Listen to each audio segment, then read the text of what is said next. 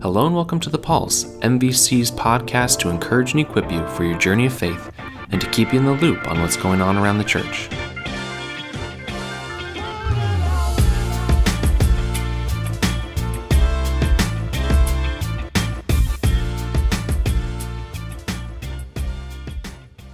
Hello everyone, welcome to episode 181 of The Pulse. David Miles here.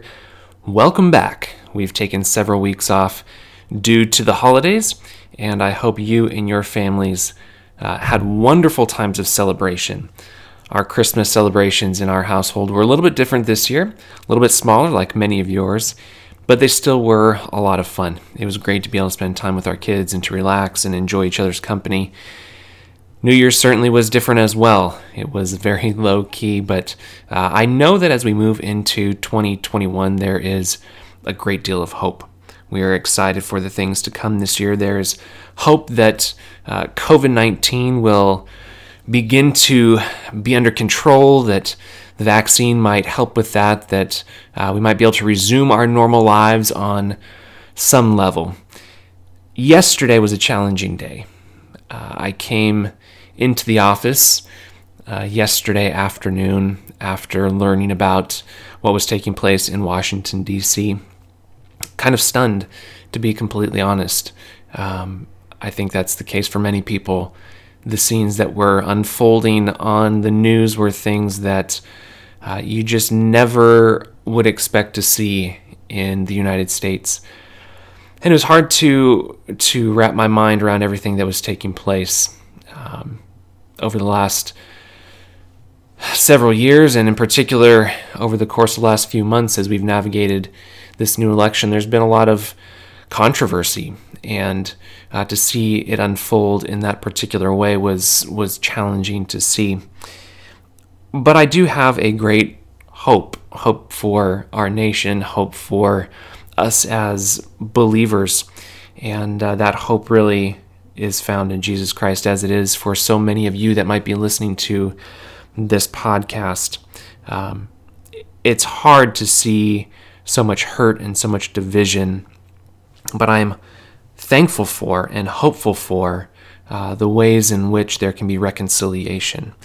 In Matthew, we're reminded to be peacemakers. We're reminded that we are to be people that bring about and emphasize peace. In Matthew chapter 5, it says, "Blessed are the peacemakers, for they will be called children of God."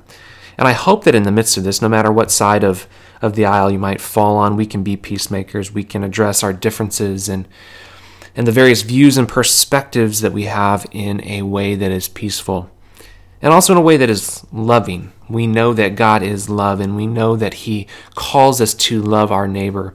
He doesn't call us to love our neighbors that just agree with us. He calls us to love our neighbors, all of our neighbors, those that agree, those that disagree, those that have strong opinions, and those that might have more subdued opinions. And we're called to engage in a way that reflects the love of Christ. And I think one of the things that we need to do in order to do this is have charity in the ways in which we view one another. It's really easy to attribute a particular view or perspective that is in opposition to yours to a person's character, and to view your own opinions as a result of circumstances, perhaps at times. It's really easy to demonize one another. My hope, though, is that we can view each other with charity, that we can take the time to listen to one another, to learn from one another, to hear each other's perspectives, and to hopefully gain a greater understanding of who it is that God has created to be and how we can better love and serve those around us. We certainly are in a season where we are in need of great prayer, fervent, ongoing, ceaseless prayer. We need prayer for the health of our world. We need prayer for the health of our nation, both physically and politically and socially. I was reminded of Philippians chapter 4. Chapter 4, verse 4 says, "Rejoice in the Lord always." This isn't only in good times, but always. It says, I will say it again, rejoice. Let your gentleness be evident to all. The Lord is near. What an important reminder that is, that even in the midst of challenging times, even in the midst of divisive times, the Lord is still near. Verse 6 says, "Do not be anxious about anything, but in every situation, by prayer and petition, with thanksgiving, present your requests to God."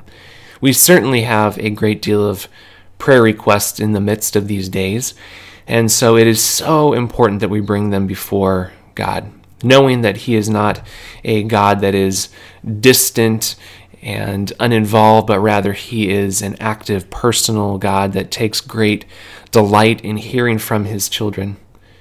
Verse 7 says, "And the peace of God, which transcends all understanding, will guard your hearts and your minds in Christ Jesus."